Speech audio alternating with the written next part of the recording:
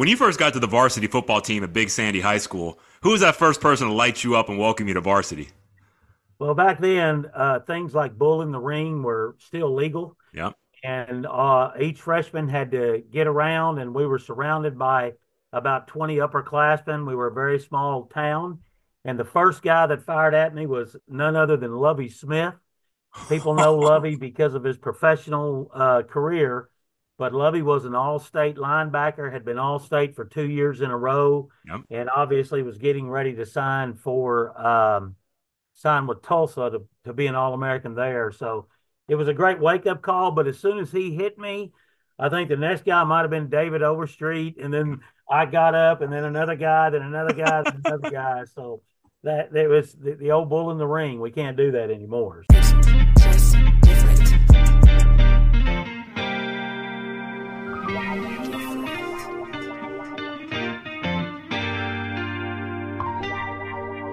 It always feel like I need one more bar and one more line. Record the track just one more time. My family think I bumped my head, lost my mind, ensuring them I'm just fine. I'm good enough, but I need one more bar and one more line. Record the track just one more time. My family think I bumped my head, lost my mind, ensuring them I'm just fine. I'm good enough, but I need one more bar and one more line. Record the track just one more time. My family think I bumped my head, lost my mind, ensuring them I'm just fine, I'm good enough.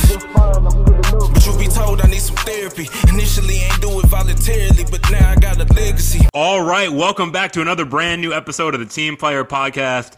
This is I feel like I'm in a dream right now. This is the ultimate honor for me to bring in one of my former coaches. This is episode number 91, so we are approaching 100. I can't believe we've been doing this. So I said, hey, these episodes in the 90s, I want them to be special to Kobo, your host here. And so I've got a guy that's just very special to me. He currently serves as the Director of Athletics and Kinesiology Department Chair at Austin College in Sherman, Texas. But most importantly, he's my coach. He's my former head coach of the Austin College Kangaroos. It's my honor to welcome in Coach David Norman. Man, it's just great to be here. Like I shared with you last night, I've been following your podcast, and it was a very emotional time for me when you asked me to join you, and Yeah. I'm just honored to be a part of it, man. All right. And for all the fans out there, if you're loving the show, please take the 10 seconds to give the 5-star rating. We have 74 on Spotify and 32 on Apple, so we're about 100 ratings. That's really great. If you want to leave a written review, I'll read those on the show.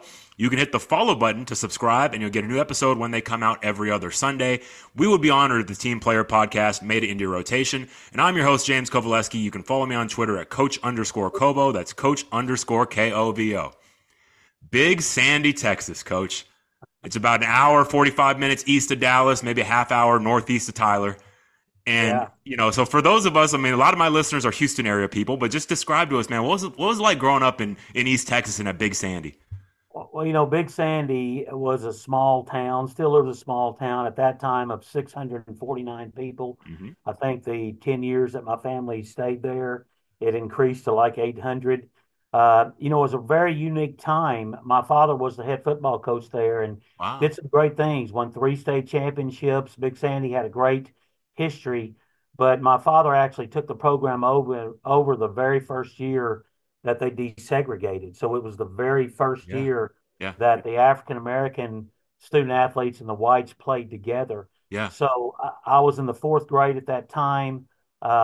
And it was just a unique time, and to see and understand what my father did at that time, not knowing it, it was just monumental. I mean, he was Remember the Titans before Remember the Yeah. Titans was cool, and he was a guy that from Mississippi, and I'm sure the African American players were worried about having this football coach from Mississippi, but Sure.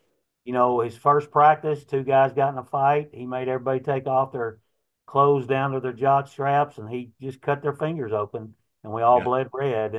Wow. And there's so much more to that story, but it was a very unique time. And we had 87 people in high school, so every one of those people were my best friends, and we were friends with everyone.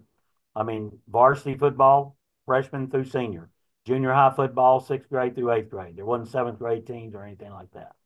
Man, Coach, I love hearing that. And that's why I love, like, for us, even me, I'm pushing 40 now, Coach. I'll be 40 next month. We didn't know that time that you experienced. You know, we were the benefactors of all the work that people like your dad did to help break down those barriers. And I mean, anything else you want to add? Because, like you said, it was contentious at the beginning. Of course, the African American players were concerned at first. I mean, totally understandable. But is the depiction in movies like Remember the Titans, is that fairly accurate, or is there something different that you saw since you were there? No, I think, when you take out the cinema component, it's very accurate. Yeah. I remember that, my father, he would, if he found out there was a party or a get together that was one race, he just said we weren't going to do it. And, Yeah. the other thing that's a little bit different, my dad, when he came into Big Sandy, they had not been winning. And, the first year turned it around. And I'd say this, he basically owned the town. So Yeah. Yeah. he brought all the people together. His last year after we won our third state championship, he had a chance to go to a 6A school. The Big Sandy did all they could do to keep him, and they kept him because they elected him mayor. So he was the mayor. All of that story and stuff about my dad, he passed away a few years ago, and Yeah. but all that came to highlight it. He was ran in Texas Monthly and Yeah. so many things like that. But it is true. I mean, we just and it was interesting. We're about 50-50, and I remember coming to Austin College, and we have done a great job, increasing our diversity. But I had never been around so many white people in my life when I came to Austin College. I mean, it was just new to me. So anyway, but yeah, it was a unique time, and it just and Dad just loved kids, and he didn't see color, and he just really brought a town together. I love to hear that, Coach. And then what you end up, you were that fourth grader watching from the sidelines, but eventually you grew up and you and Lovey and all, you entered the high school, you graduated class in 1979. You played football, basketball, track, and golf. I didn't know this about you, Coach. So you could swing the sticks on the links a little bit. No, let's talk about the golf. Yeah. At Big Sandy, if you played football, you had to run track. Sure. I mean, Sure. you just had to run track. Yep. And my senior year, I didn't want to run track because I wasn't playing football the next year. I was walking home from school, and the golf team had three people, and they needed a fourth. And they came by and said, "Hey, David, you want to play golf?" I went, "Sure." And played in the district tournament and finished dead last. And then our team actually won the district tournament. They only take the top three scores. Yeah. Went to the regional tournament and teed off with like the number two guy. I promptly hit about 147. He shot, I don't know, an 82. But the next day of the regional tournament, they paired you by your score, and the entire team waited 4 hours for me to finish my round. So I haven't improved my golf game, but I am a golf letterman from Big Sandy High School. Hey, not a whole lot of people can say that, Coach, man. That Not many people, yeah. That is awesome. And so just, let's ask about this, Coach. I mean, what was it like playing for your dad? You always hear those stories of it. It's special, but at the same time, there's pressure. I'm sure your dad didn't want to show any kind of favoritism towards you. So a lot of times the coach's kid actually gets harder coaching. What are some of your recollections of playing for your dad at Big Sandy? Well, I was very fortunate because I was the third son. Oh, And okay. my two older brothers, I think they experienced everything that you talk about. Right. Dad was hard on them. Those guys were offensive linemen. They had to, I mean, he was just hard on them. But he loved them. But as a coach, he held them to a different standard. But by the time I got to high school, and you got to remember at Big Sandy, the head football coach, he's working with junior high too. Yeah. I was a quarterback. And when I was a quarterback, basically my job was to pitch it to a David Overstreet or pitch it to an Alfred Mitchell, Sure. those kind of guys, and then go block. But, I have to say, playing for my dad, it was a very positive experience for me. And he was very supportive of me. And the other thing that people don't know, I came to Austin College, and then my sophomore year, our offensive coordinator at that time left, and our head coach, Larry Kramer, brought me in the office, and he said, Hey, David, how would you feel if we offered your dad a job? Yeah. And of course, he was the best coach, the only coach I ever played with. And I said, I think it would be great.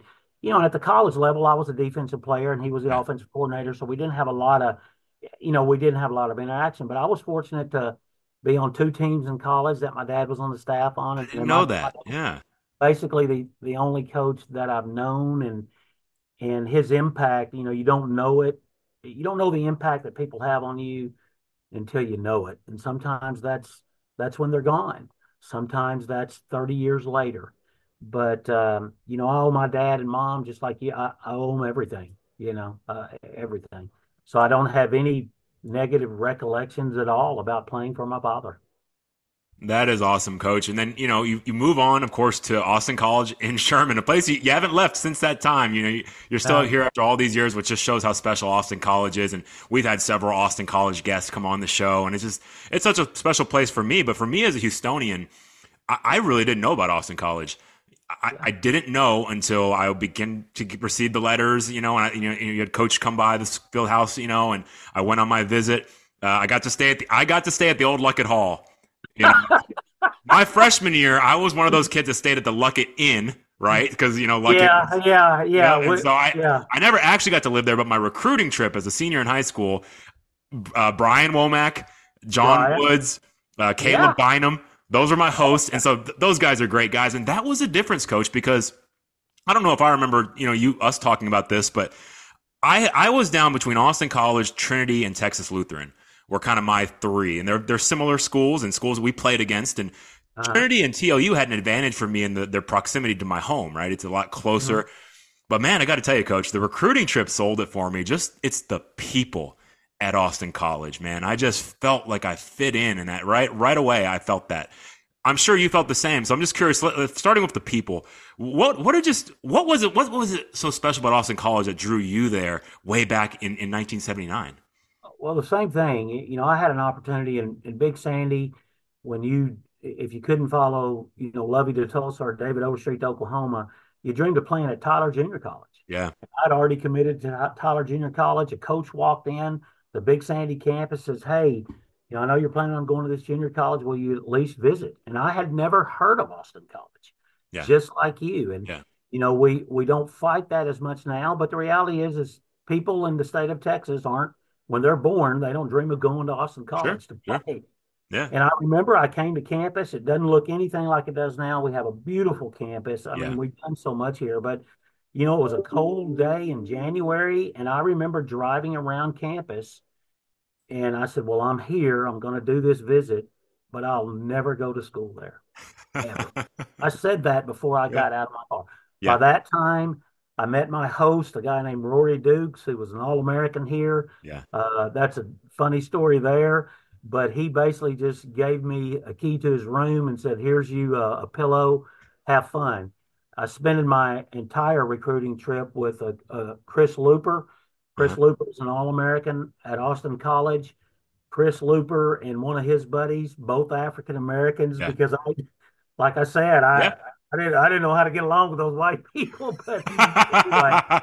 But by the end of the trip, I knew this is where I needed to be, and it's hard to explain it. I mean, but a lot of it too had to do with the follow up. I remember our head football coach and the guy that recruited me, Vance Morris. Yeah, I love him dearly. I wouldn't be where I am without a Vance Morris. I just remember after I left, it was we didn't have email, we didn't have social media, didn't have all that crap. Yeah. You literally picked up the phone and you talked to people. Yep. And lost that skill, but they just said, "We want you at Austin College." And I visited again in the spring, and I guess the rest is history, so to speak. And, we had some great times here at Austin College. We, got a great degree, and we had a very special football team. We were 35-7-1, Yep. Won 2 conference championships, played in a national championship game and tied that. So it was the good years to be a football player here for sure. Let's talk about that vaunted 1981 championship team, coach, and you were a part of it. What's that like? And let me ask you, back at Big Sandy, I know you had a good team. Did you guys ever advance all the way to state, or what was your? Well, my freshman year, we won the state championship, and when you're a freshman at Big Sandy, if you look back at that team, that team scored 841 points, gave up 14. So. Yeah. When you're a freshman, you're playing a lot because you're playing by the second quarter because the score is 45-0 or 56-0, So yeah, that was just an amazing deal. But when I came to Austin College, they had gone 3-7 the year before, but Really?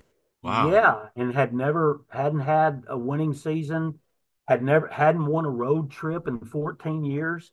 So Oh we my come in gosh. with a special group of freshmen, but if any of our older guys are listening to this, I have to give credit for that turnaround to that sophomore class, the Larry Hickmans, the Yeah. Rory Dukes, Yeah. the transfer to Larry Schillings, because they're the ones that went through that 3-7 year, laid a foundation, and we were able to just piggyback on that. But it's funny. We never talked about winning. I mean, we never talked about we're going to win a national championship. We're going to win a. We just went out there every day and played as hard as we could, but we were expected to play as hard as we could. And I was not a great player.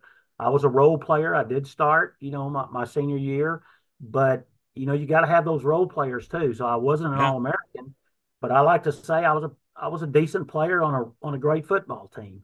And those guys embraced us. Everybody knew their role.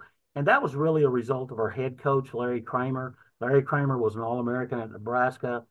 Larry Kramer demanded excellence, Yeah. and he demanded execution, and he demanded effort. Yeah. And a lot can be said about talent, and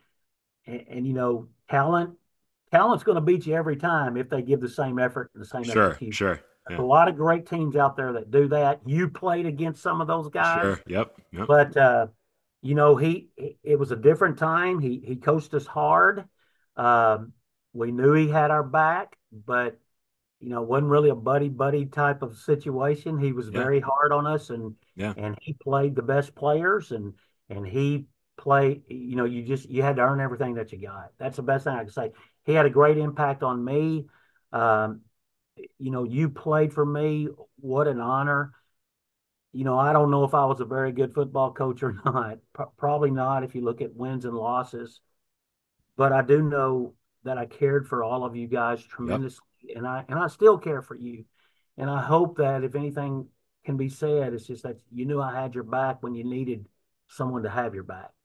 But Coach, man, I love that you said that. And I mean, yeah, life comes full circle, and it's like I think as a kid, you think you know everything, and you think, oh, if we just did this offense or that defense, this would, and that's not what coaching's about.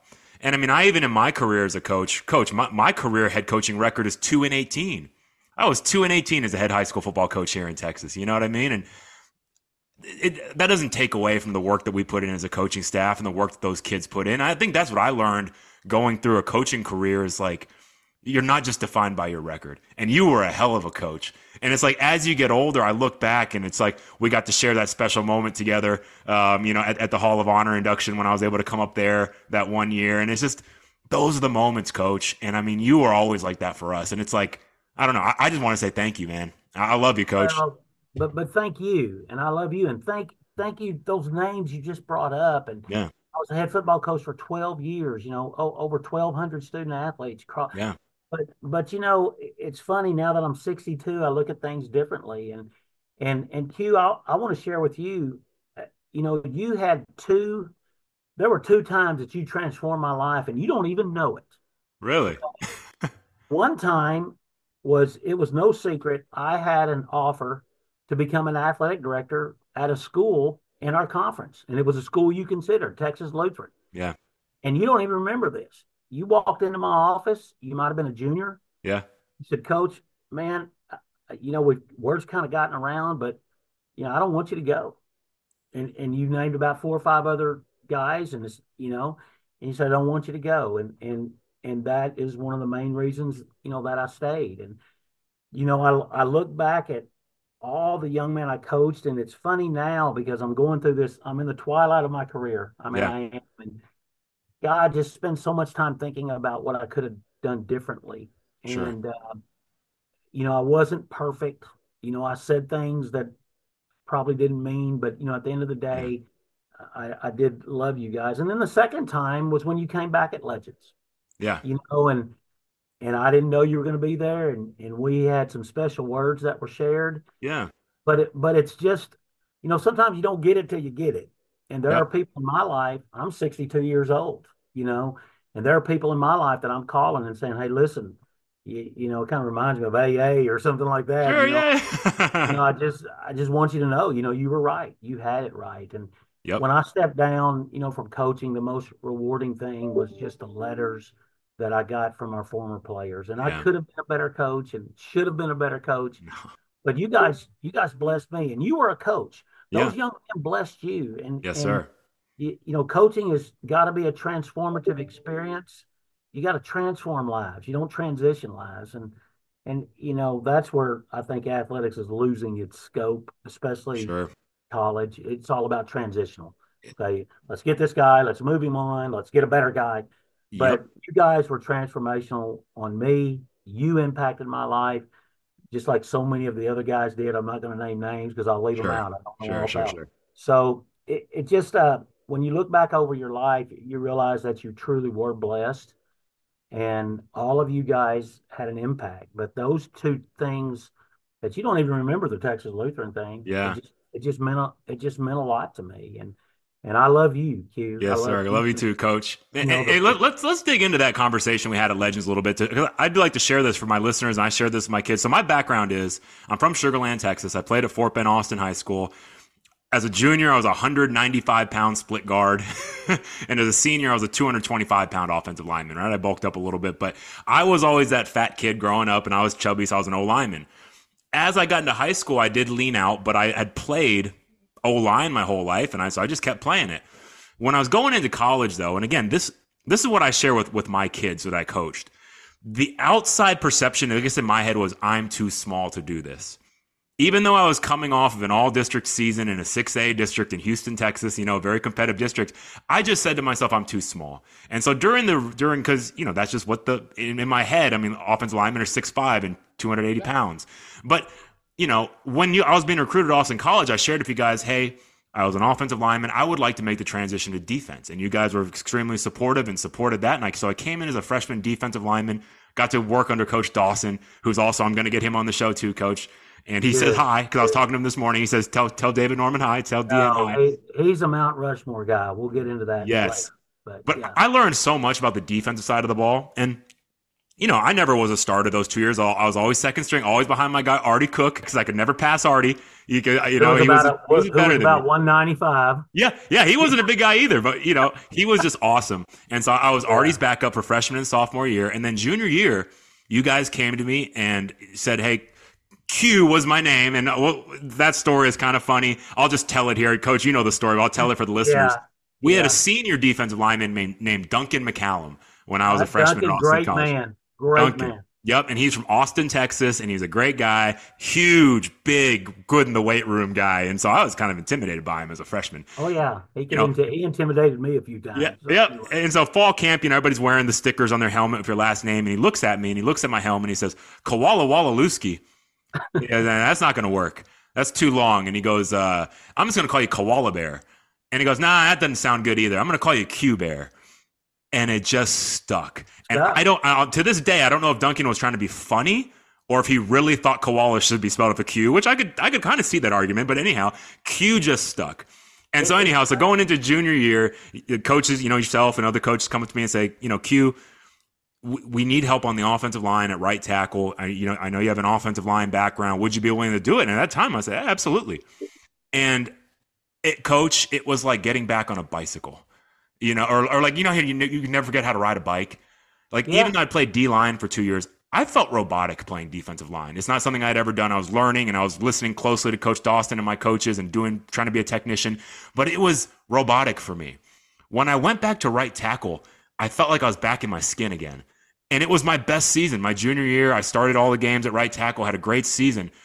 You were also an all-conference, nominee, honorable mention all-conference. Yeah. In one of the best Division III leagues in the country at the time. Yeah, no, Coach, we played Mary Hardin Baylor and all those guys. But don't sell yourself short. You were an outstanding offensive player. I appreciate that, Coach. But here's the thing. The name of this podcast is a Team Player Podcast. If you talk to all my coaches from Austin College, they'd say I was the ultimate. From Austin High School, they say, "Oh, Kobo's the ultimate team player." The first 3 years of my time at Austin College, I was the ultimate team player. Something happened to me my senior year where honestly I just became a little shithead in my opinion. And I'm just being totally honest. I share this with my kids all the time where I became very selfish. And I don't know if it was the impending, like seeing the end of the career coming and like always wanting to play tight end and things like that. Like it was a want that I always had, but never had the opportunity. And I don't know, man, coach. It really just consumed me to where I convinced myself this is my best chance to be a good player, and this is where my skill set will fit in. And I was having trouble keeping the weight on because of my build and whatever, but it became all about me in that moment. And so we had discussions where potentially there was a chance to maybe include a tight end in the offense, and I wanted to compete for that, but it didn't happen that way. We ended up not using a tight end in the offense his senior year, and so a transition had happened for me where I'd changed my body, I'd gotten faster, I'd gotten leaner, I'd worked on catching, and so I went from being a starting right tackle to playing essentially wingback my senior year. And I always tell this story too. I'm almost proud of myself that I got to second string. I don't know how the hell I did that, but I was second string behind Jack Floyd, he's a coach now and he's an awesome guy. He was great.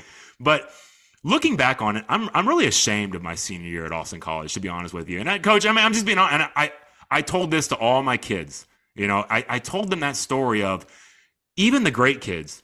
Sometimes something happens where you just get a picture in your head and you go after it. And so instead of putting the team first, like I'd always done in my life, for the first time in my career, and sadly enough, my last opportunity to play football, I put myself first. And I regret that. And I share with the kids, and the thing I share to the kids is always trust your coaches. That's a thing that I've learned looking back on my career and being a coach for 11 years. The coaches are going to put you in the right spot. When y'all made the decision to move me to right tackle, that was the best cue. That's the best I could be for the team right there. I had a good season, And when I came up to you at Legends, I came up and I gave a big hug. And the first time we'd actually been in person after that time, and I hugged you and I said, Coach, I'm sorry for that bullshit my senior year. I love you.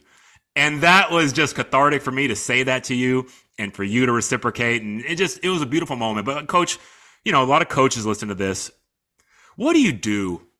And I wouldn't call myself a problem kid. I was selfish, but I wasn't like a bad distraction or anything. I hope not. You were not. But what do you do when you have a kid like myself that kind of loses their way? They start thinking, because it happens all the time. They want to do a position change because they think it's better. But like, what advice can you give for coaches listening when they have someone like my situation, good kid just gets a bad idea in his head and you deal with that? Well, it's a little bit different. At our level, we deal with 18 to 21-year-olds. And Q, I remember when you called me, I wasn't real happy about it, but I'm also a firm believer that if Q didn't want to do it, Q wasn't going to do it, and he wasn't going to be productive. You're not going to be a productive player doing something you don't want to do. Right. But this is where you're too hard on yourself. But regardless of how Q felt, Q always, and I will always gave a great effort. Yes, Q always made sure that whatever he was asked to do, whether it was a zone block out of that wing back position, that Q was going to execute that. And you were a leader on our team, and you were looked up on our team. So we weren't going to take all of those great things and throw them away. Right. And you look back, I could have handled that differently. I probably said some tough things. We should have found a way to maybe even play you more. And we've got a couple other guys, we've talked about that, and guys that were unselfish and maybe guys that were selfish, but I was young. I wasn't young, but I had some selfishness in me too. Sure. And to know that football allows you over a 4-year, 8-year, whatever experience to create an experience. Man, I respect you as a man. I respected you as a man then, and you never, ever let us down your senior year. You didn't. And you know what? You've got to look back on your career and you got to take pride in that. Yeah, I mean, Did you play a new position? Did you do all that? But you were never a distraction. You were still one of the first guys there all the time. Right. Never missed a practice. Yes, sir. Somebody came into me twice and said, what I got to do to play more. And I basically just said, well, we're going to play who we need to play. And yes, sir. We'll get still if we can. But no, man, you need to lighten up on yourself about that senior year. You played college football for 4 years. You're an unselfish player. I would take 20 Qs. I wouldn't trade anything. I look back on my career, and maybe I'm talking too much, but I played on championship teams, but I never coached this championship team. And last night, my wife and I stayed up till, about we stayed up late and I just was reflecting and I said, okay, what would I trade a championship for? Well, Mm, I yeah, would never trade Q for a championship. right. I mean, I just wouldn't, Yeah, you know. So the championships, I mean, they're cool and all of that, but I wouldn't trade one player that played for David Norman when he was the head coach from 1994 to 2005. yeah, I wouldn't trade a championship for any one of you guys. And I didn't get it probably at that time, but I get it now. And I just owe you guys so much. I mean, and I spend all of my time worrying about what I did wrong and worrying about, but sure. then I see a great father, a successful person like yourself.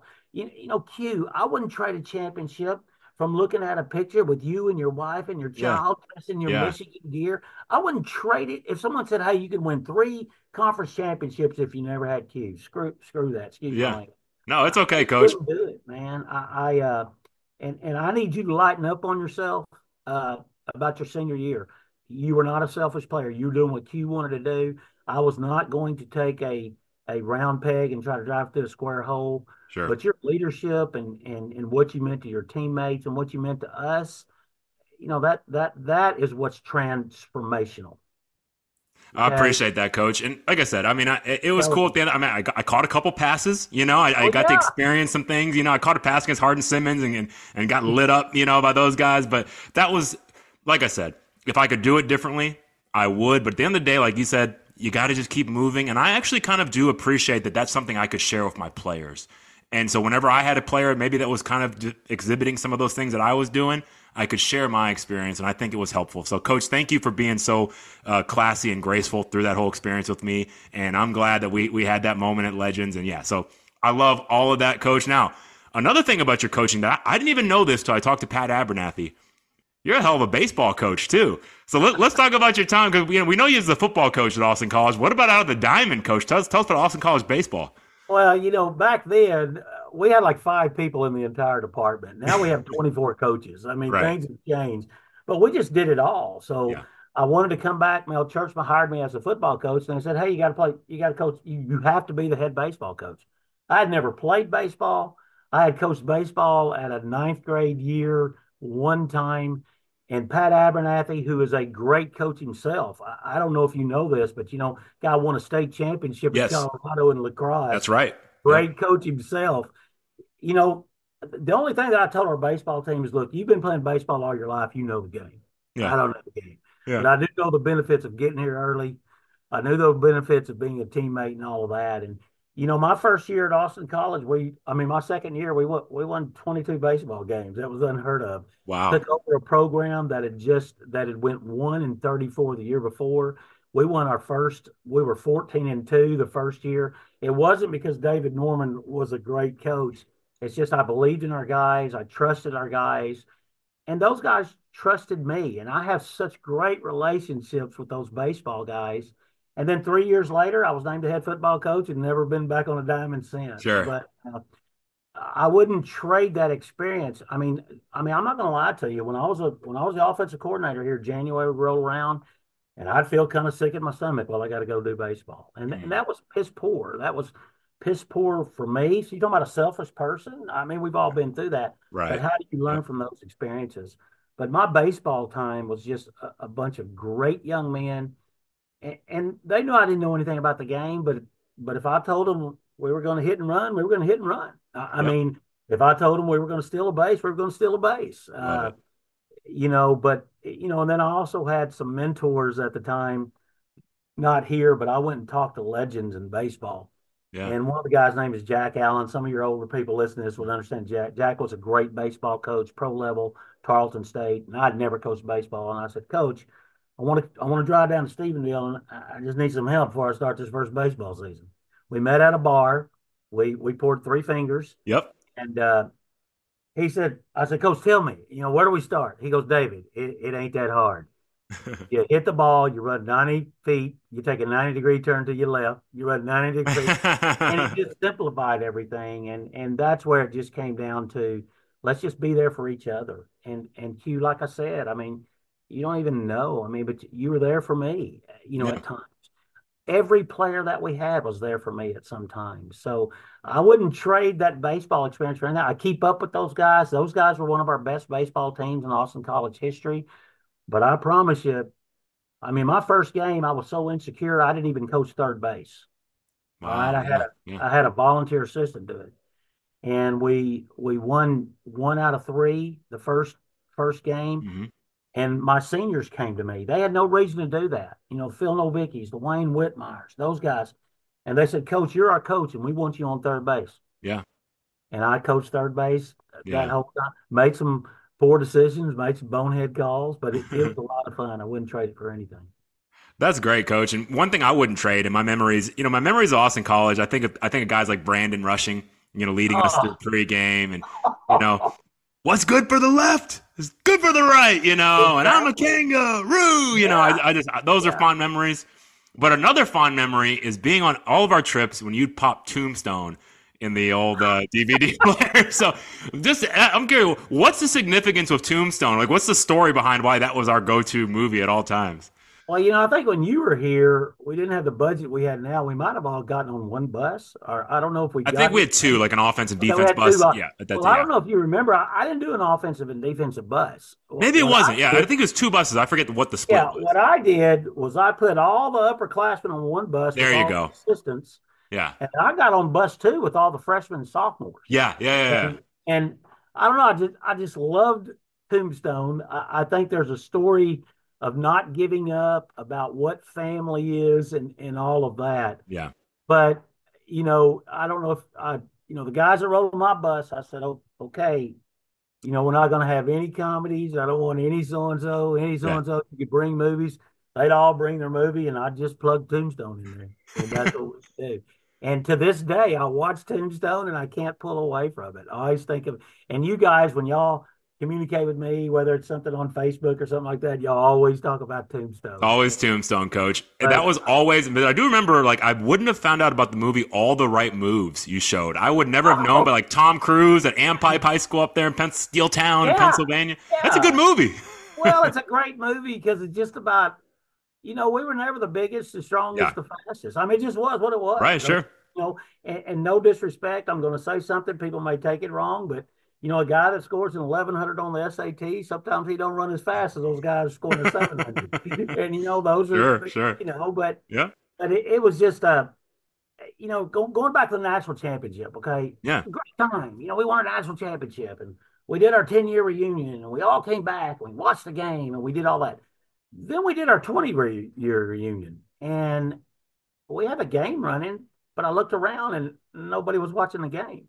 What were we talking about? The bus trips to Sul Ross. We were Sure. talking about Yeah. the funny things that would have happened Yeah. anyway without a championship. Then we got together 40th a couple of years ago. We didn't even talk about the game. We just Right. talked about the That's things beautiful. That's that beautiful.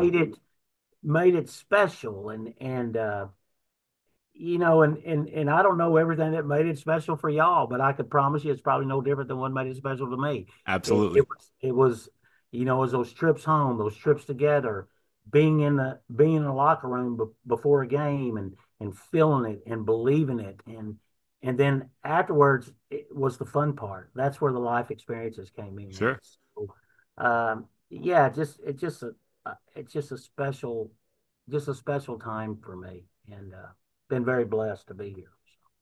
Last Austin College question I have, and I ask this for all of my guests. Whenever you enrolled at Austin College, did you already know you wanted to coach, or were you planning to do something else with your life after college?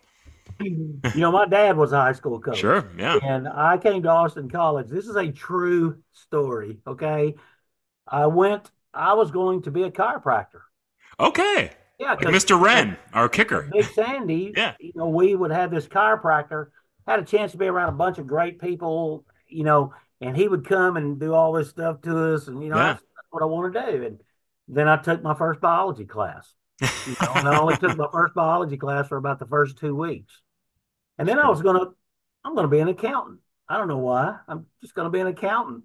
Yeah. And I went to a calculus class. It was required. Guy's name was Edon Williams. He hired me as the head football coach here, and I was a freshman. I went to pre-calculus. We didn't have grease boards in. He whittled down chalk first day of class, and I raised my hand and I said, "Dr. Williams, could you slow down a little bit?" And he goes, "What's your name?" I go, "I'm David Norman." He goes, "You a freshman, Mr. Norman?" I said, "Yes, sir." He goes, "I'm going as slow as I can go." I literally did this. He'll laugh about it today. I had drop slips in my pocket. I went, "Can you slow down long enough to sign this drop slip?" But I really didn't commit to the whole teaching and teacher and coaching thing until my junior year. But as you know, what I've learned is we have a great teacher education program here. Yep. And a guy like John White, he really saved me. I mean, my first Yeah. 2 years, I would bring you guys in Yep. and scold you and all that.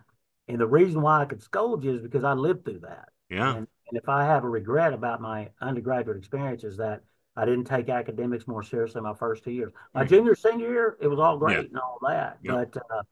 But yeah, I feel like I was called to be a coach. Coaching has done more for me than I've ever done for it, and the Lord has blessed me. And I've been haven't coached since 2005, except for one stint as a cross country coach when we started the program. But you know, for all you guys that say I want to get out of coaching, okay, it's a special breed. Yeah. But I got into administration. I'd probably have to tell you with the things I deal with now, run from that, because you lose the most Yes. important thing that makes it special. You lose working with your players one on one.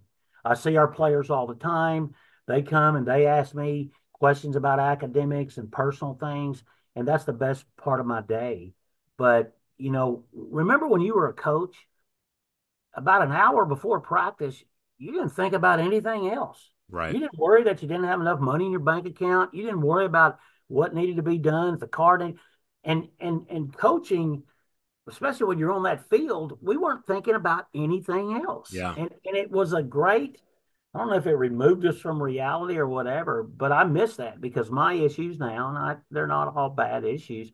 I mean, they're with me 24/7. Yep. So that's what I miss about coaching. And then I miss the one-on-one relationships.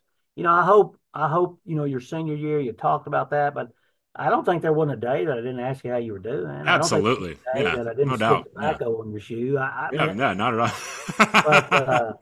But I miss those one-on-one times, Yeah.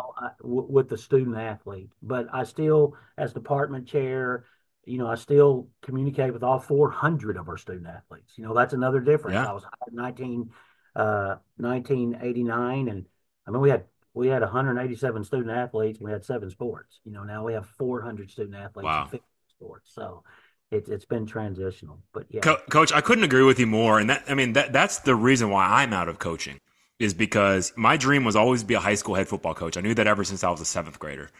And I did it. I got lucky as an assistant. I got onto a good program at Fort Bend Ridge Point, was a defensive coordinator, was very successful. I mean, in my head, I'm like, man, I'm going to be this. I'm going to, I wasn't a good enough player to make the Legends, but maybe I can make Austin College Legends as a coach, because I had this great career trajectory. But when I became the head coach at Aldine High School, and despite all the history at Aldine High School, it had changed a lot since the 90s.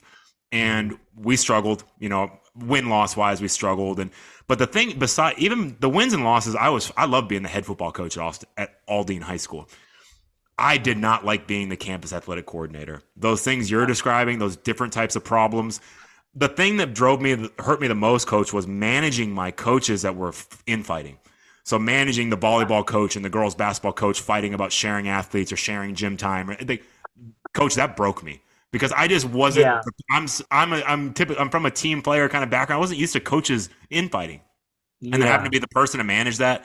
So that's what led me. And I was young, and I said, "Hey, this was my dream. This wasn't exactly what I dreamt of. I'm young. Maybe I'll just try something else." Because I don't know. I was just in that stage where I wanted to try a new career.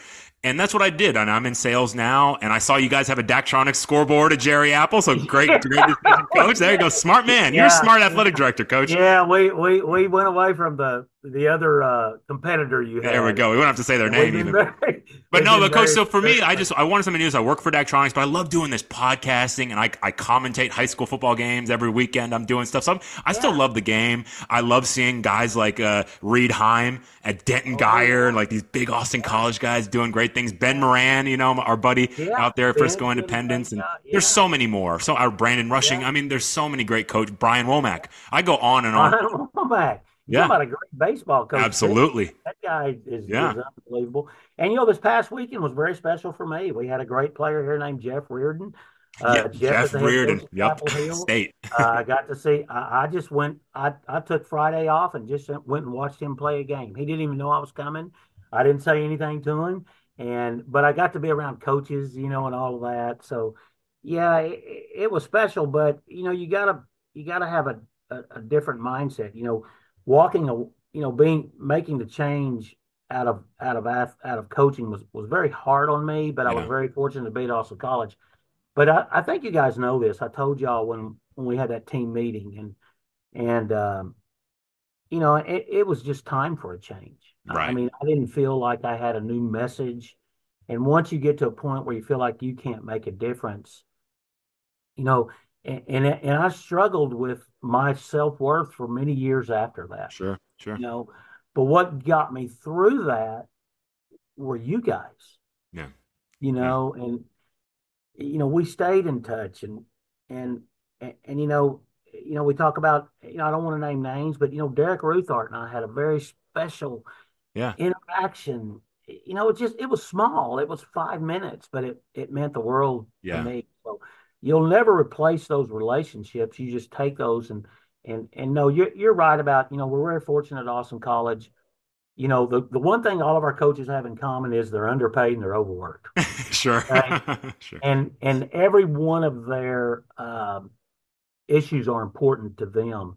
But, it's just like when I was a football coach. I mean, we're going to sit around the table. We're going to work this out. Right. It's got to be win-win. We may not get everything we want, but we're not going to leave this meeting where you won everything and you lost something. It's either win-win or no deal. I love that. I love that. And and I stole that from some book I read, but that's how we do conflict management here. It's win-win or no deal. And if it's no deal, then I guess nobody's practicing. So so we find a way to work through that. So. I wish I had picked up the phone and called you during those hard times at Aldine, because I actually love that advice. That is great advice. And I appreciate you sharing that. Now, one last football question. You mentioned going out to Texas Stadium. A team that took home the title this year was Gunner. And I know we had a girls basketball player from Gunner during my time at Austin College, so I knew a little bit about Gunner. Yeah, Gunner. Yep, yeah, but that was your first coaching job. You did 1 year of junior high and 1 year of high school. So I got to tell you, way back then, did you see Gunner becoming what they are today? I'm sure it was a very different Gunner at that time. They had a great superintendent that kind of laid the groundwork with that. Now, the year I was at Gunner, we were 1-9. Okay, sure, but it was you remember this? It was actually my graduate year. So, and at that time, the ATP, they put you in a full-time job. Mm-hmm. And the guy was a great guy, but, here I am. I'm 22 years old, and he goes, "You're the defensive coordinator." Oh, my God. So we learned a lot, what to do and maybe what not to do. But it's funny. Yeah. I still stay in communication. But Gunner, it's your typical small town. It reminds me a lot of Big Sandy.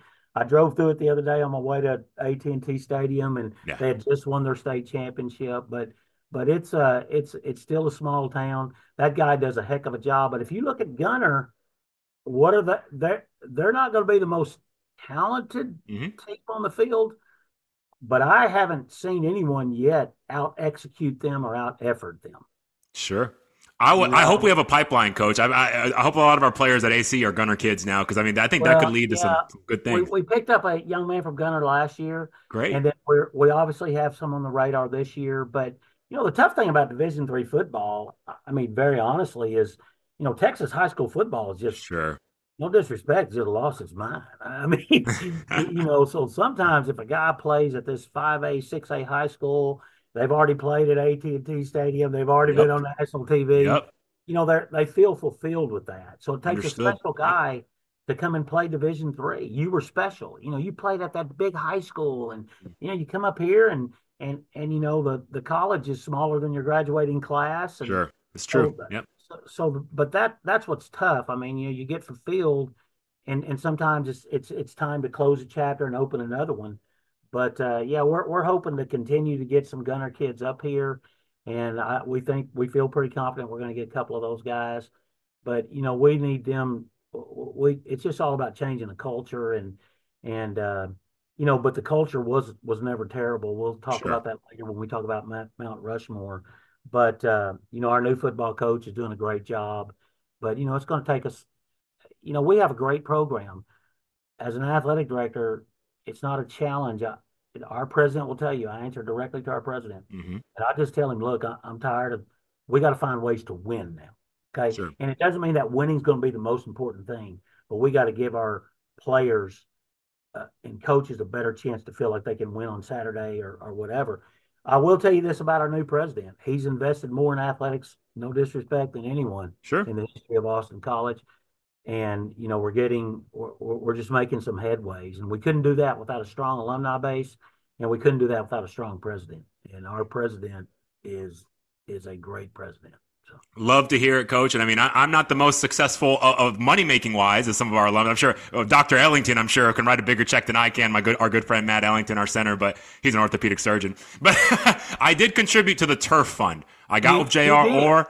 Yeah, and I saw you guys have it going. And no, fights and everything. I need to thank you for that. And I think maybe I've said something to that. I need everybody to understand we get there quarter at a time, nickel at a time. Yep. You Yep. know, we've got some great alums out there, but we don't have the one that owns Walmart. We don't have Sure. but we just finished a $3.5 million football renovation. Yep.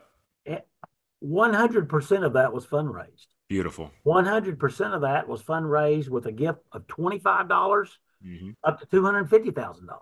Yeah. So Yeah. we got there as a team, and Q, your gift is just as big and just as important as any other gift because you came from Yes. your heart. Yes, sir. And I'm not trying to do a fundraising spiel for everybody, but Yeah. I see some of our guys now, and they say, Coach, come down. Let's have a drink. Let's have three fingers. And I go, Yep. you know what? What would that night cost us? Probably $100. I go, well, why don't you let me come down and buy the drinks? You give the $100 to Austin College. Love it. We all peed $85 down our leg. I shouldn't say that I'm trying to pee every month. Sure. $85 a month is $1,000 a year. But anyway, now the AD's taking over. I hear it. No, and you and J.R. Orr, our old one of quarterbacks. He's with you now in your department, and I don't know. I understand from being a coach how important the turf is with weather and practice and maintaining field. So I definitely wanted to contribute to that. And then on top of that, just seeing the ability to play a night game at Jerry Apple Stadium, I'm so happy we're for going to those bring kids. those back. And unfortunately, people ask me all the time, why don't you have more night games? Really the visiting team in Division III, they dictate the That's a big fact, no doubt. The travel, no doubt. Yep. Those guys don't want to get on a bus at 11 p.m. and get home at 5 a.m. and things like that. But I'm not a political guy and all that, but anyone that thinks that is not hotter, I'm sorry. Yeah. So sure. we actually had to do the night game. We were scheduled at 1:00, but we did it for the health of our kids. Absolutely. This past year, so we're gonna have more night games and give a chance for guys like you maybe to come up because you've got your families, and so sometimes an evening game is better for that. But yeah, it's very exciting to be up here. And Coach, last thing on your resume, you did coach at Denison for the Yellow Jackets from '84 to '88, and I love that rivalry, the Sherman-Denison rivalry. I believe it's called the Battle of the Axe, and it's something that I followed. Like when I was there, I'd like to watch on TV, and I think maybe even one year went out there because we'd have teammates, from both teams, and it's just such a great rivalry. I mean, do you have anything you can share about that Battle of the Axe? I just love rivalries. I mean, unless you've been a part of it, but it's just a different week. It's a different feel at the stadium. And what was unique at that time was I actually taught Sunday school at the First United Methodist Church in Sherman when I was an assistant coach for Denison. Ooh. But Texas high school football is when I said I lost its mind, it's not. It's just phenomenal. Yeah. And I was at the game, last Friday, and what did we have at halftime? We had two bands, we had dance things. They'll never be in AT&T Stadium. Sure. Yeah. Of course. Yeah. Yeah. just opens all that. But yeah, the Denison thing was great. I actually, you really impacted my life, and so I took time to start to think about coaches that meant a lot to me. And I talked to Marty Criswell, the guy who hired me at Denison. And Yeah. they were 3-7 the year before, and he said, "Come on." And people said, "Don't go to Denison; they're a dying horse." Well, all we did the first year was go 14-0 and win a state championship. I mean, so Wow. Marty Criswell was just an amazing, amazing person. Gave me a chance, and I still keep up with those guys. Those guys are now 45 and 50 years old, just like my college players are now 40, and Yeah. like that. And I, so yeah, Denison was a great 4-year experience. Then had a chance to come back to Austin College, and that's where I've been ever since. So. I didn't know that, coach. And I always keep records on this. I think you're my second guest who has won a championship, both as a player and a coach. But you've done it at the high school and college levels as a player and high school as a coach. So that's phenomenal, coach. That is excellent. You've really been around a lot of championships, man. That's really cool. Well, it has been, and the thing you realize is that everybody has a role, and everybody, it's just a special time. And I have all my championship rings up there. Yeah. People ask me why I don't wear them. I don't wear them because that was yesterday. I really want to Yeah. focus Yeah. on today and tomorrow.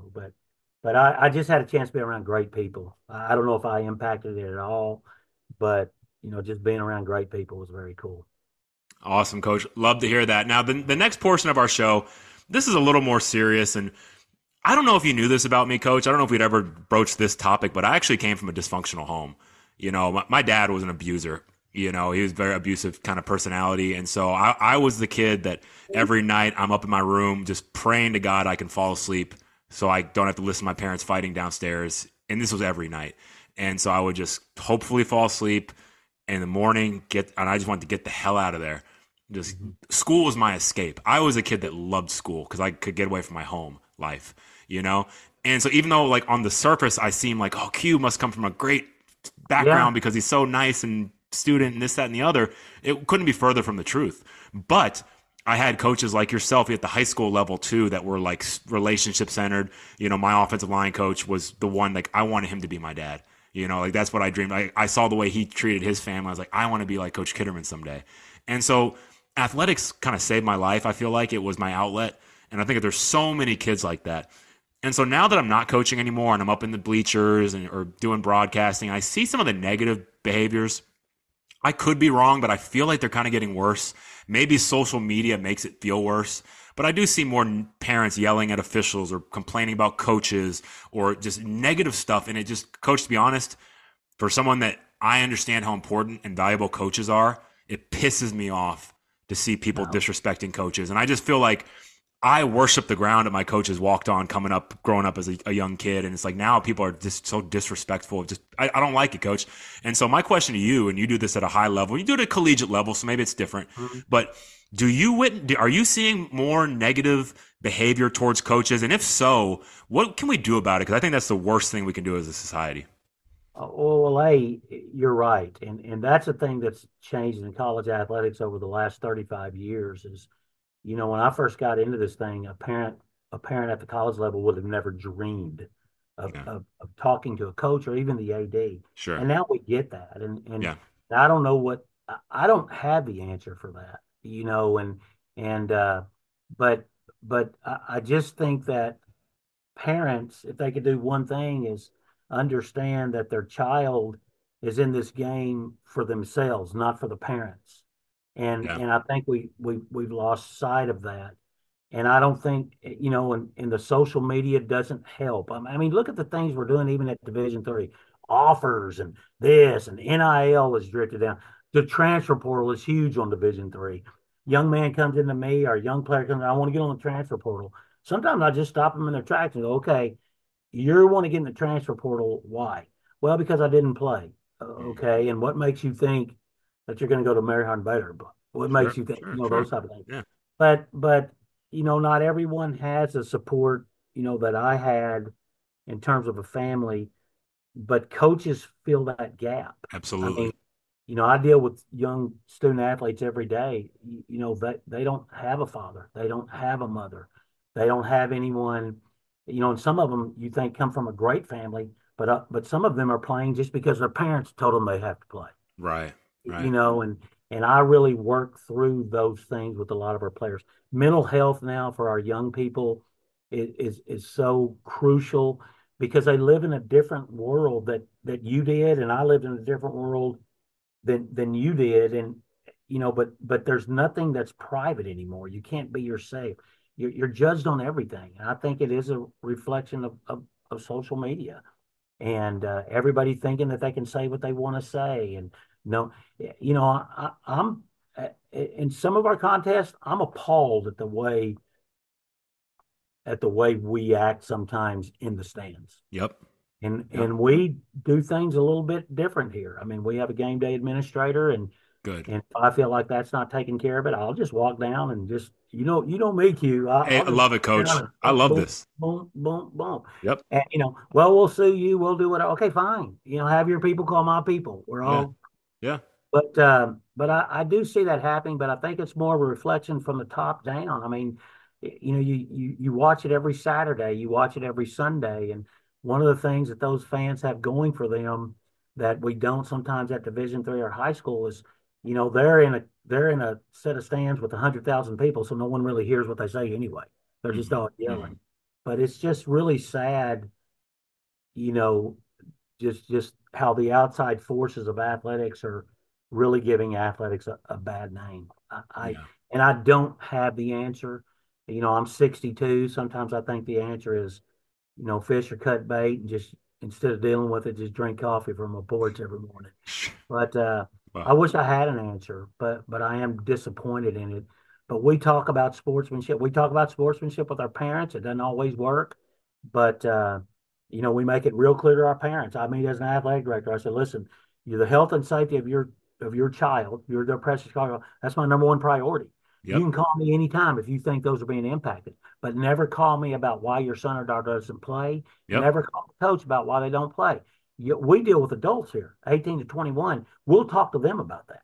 Right. But it still filters. I can't believe how many phone calls I get. I want to talk to you because Coach so-and-so recruited my son and he hadn't played. Still get that, you know. So. Well, Coach, that's a shame, you know, and it is. I don't know what changed. I feel like it has to go back to parenting somehow. And I know our parents were raised by the older generation, and it was maybe more authoritative. So maybe they're trying to compensate and be more friends with their kids. Maybe that's part of it. They feel like they have to protect. Because you know how it was for us, Coach. I'm sure you were the same. We just went outside and played till it got dark, and then we're out by ourselves. I mean, there wasn't helicopter parenting back in the time. There wasn't, and you know, going back to parents, you know, sometimes we parent the way that we were parented, you know, but then there are heroes.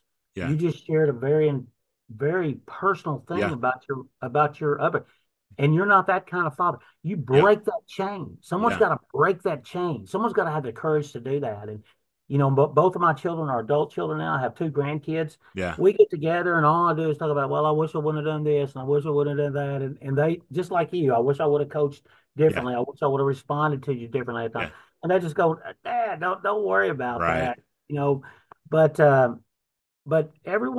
we're just trying to keep up with the Joneses, man. You know what? Not every child is going to be a first-round draft pick. Not every child is going to be a Division I player. Both of my children did not play high school athletics. Yeah. But my son went to TCU on a jazz bass guitar scholarship. Yep. You know, my daughter is a musician as well. And I tell our student athletes, you know, especially when we have this infighting, well, football is more important or volleyball is more important or whatever. I go, listen, everybody works hard. We just wear different uniforms. Right. That's all we do. So, but I don't have an answer. And it is the thing that makes you realize, okay, where are you making a difference? And if you're not making a difference, then you need to say, what else can I do to make a difference? And I'm at a different time in my life than you are. Sure. But I commend you for what you're doing. You know, this podcast is very important because you're carrying on that lineage.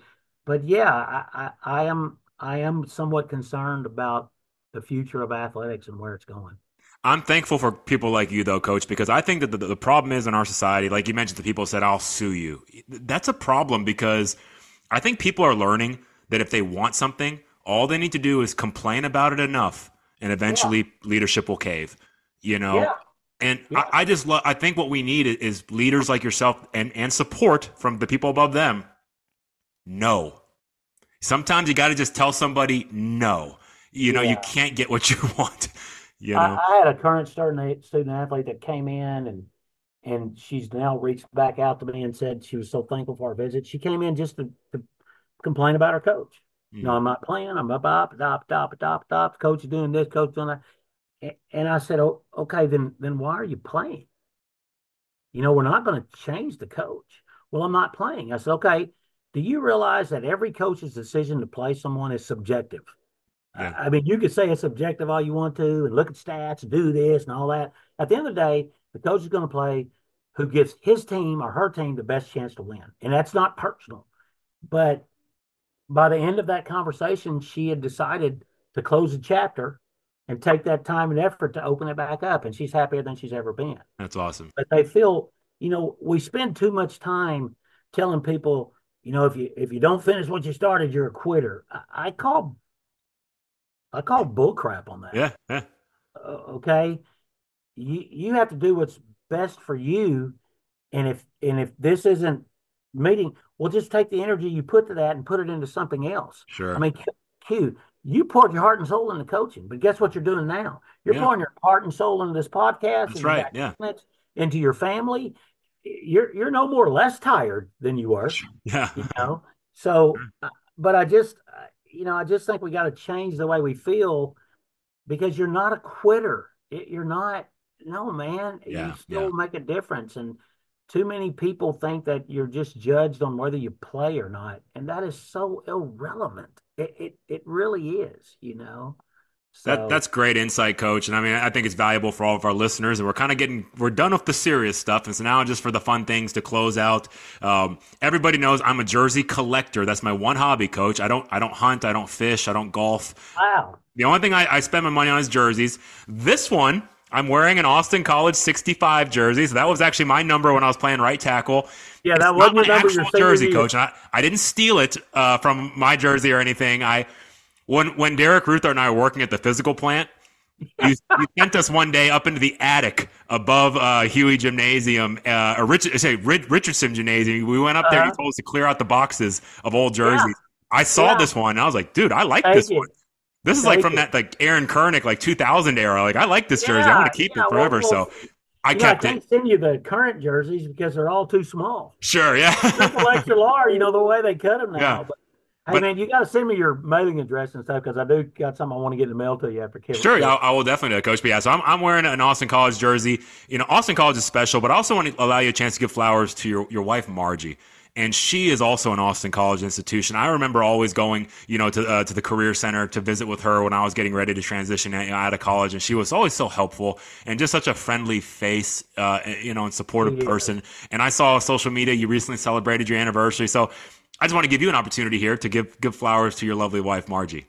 Well, Margie and I mean, I'm nothing without Margie. Mm, And I have somebody in my life that loves me unconditionally. hmm And you know what's sad? Sometimes we take those people for granted. Sure, sure. But Margie is the rock. She's always loved me.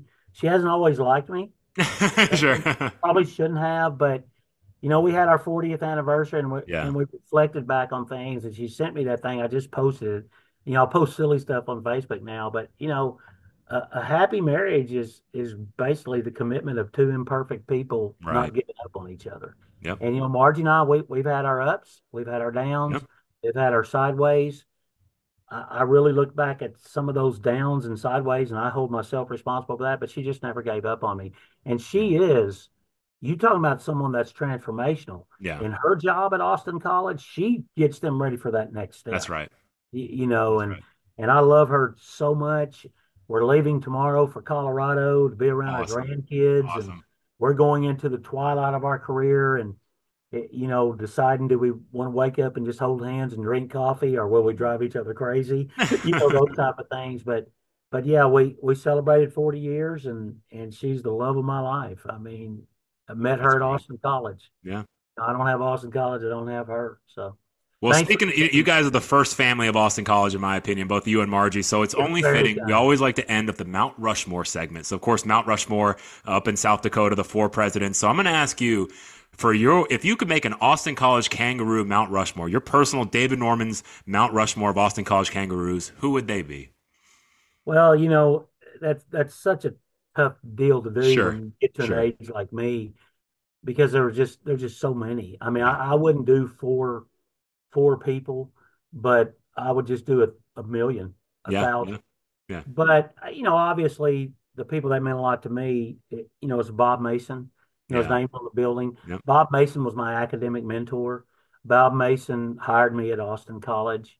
And then I got to go back to Vance Morris. Vance Morris, and I hate to name names because I'm leaving out 1,000 people, but Vance Morris is that guy who I was getting ready to play a basketball game, and he was at Big Sandy High School, and he waited until I got there to play in the game to tell me he wanted me to visit Austin College. Yeah. And if he would have just given up on that and left, I wouldn't have that. Yeah. So there's so many. I mean, I'd carve out a place for Q. I'd carve out a place for, people ask me, that senior class, my last year, Yeah. we were 1-9. Yeah. I was like, I'm not so sure that wasn't one of my favorite teams. You know why? You guys came to work every day. Yeah. We didn't have a bunch of discipline problems. We Right. had 6 a.m. practices. No one Yeah. ever missed those. Yeah. You Yeah. you guys never gave up. You never gave up on me. And, so you guys have a shot. But I do want to say this because I feel driven to say this. And my job is not easy. No one's jobs are easy. But you mentioned him prior. Loren Dawson's going to be on my Mount Rushmore. Amen. He's a tremendous man. And he has taught me more than he will ever know. He's class, he's character. Athletics is painful. And athletics, you do things but what about Coach Dawson? He no longer was our head football coach. And what did he do? He took everything that he's taught us, life lessons, take it as it comes. Don't worry about things you can't control. Guy wins a championship this year and is coach of the year. Yeah. Loren Dawson, and there's so many there's hundreds of people. So I don't Sure. hope anyone doesn't feel like it, but I did want to do a shout out to Loren. We stay in touch, but not a lot, but I just love that guy. Yeah. And I love him for what he did for you. I love him what he did for all the players that played for him. Amen, Coach. Well done. I gave you a monumental task, because it's impossible. Because like you said, I know you'd want to carve out a spot for every single one of us, but I appreciate that. If y'all have enjoyed this episode as much as I have, again, take 5 seconds, give us the 5-star rating. That will allow more people to help find the show. Hit the follow button to subscribe, and you'll get a new episode as soon as they come out every other Sunday. And you can follow me on Twitter at Coach_Kovo. That's Coach_KOVO. Join the Team Player Revolution. Give me suggestions for future guests. You can DM me on Twitter, and I will reach out to that coach, and I'll bring him on the show. Or if you prefer email, you can hit us up at teamplayerpodcast@gmail.com.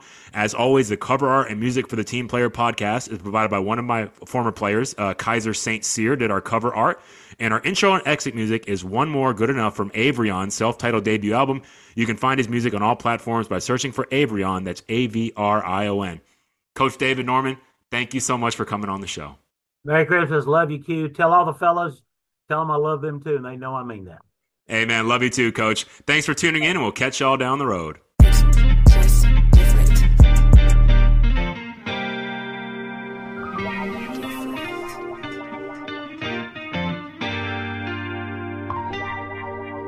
It always feel like I need one more boy and one more line. Record the track just one more time. My family think I bumped my head, lost my mind, ensuring them I'm just fine. I'm good enough, but I need one more boy and one more line. Record the track just one more time. My family think I bumped my head, lost my mind, ensuring them I'm just fine. I'm good enough, but I need one more boy and one more line. Record the track just one more time. My family think I bumped my head, lost my mind, ensuring them I'm just fine. I'm good enough. But truth be told, I need some therapy. Initially, ain't do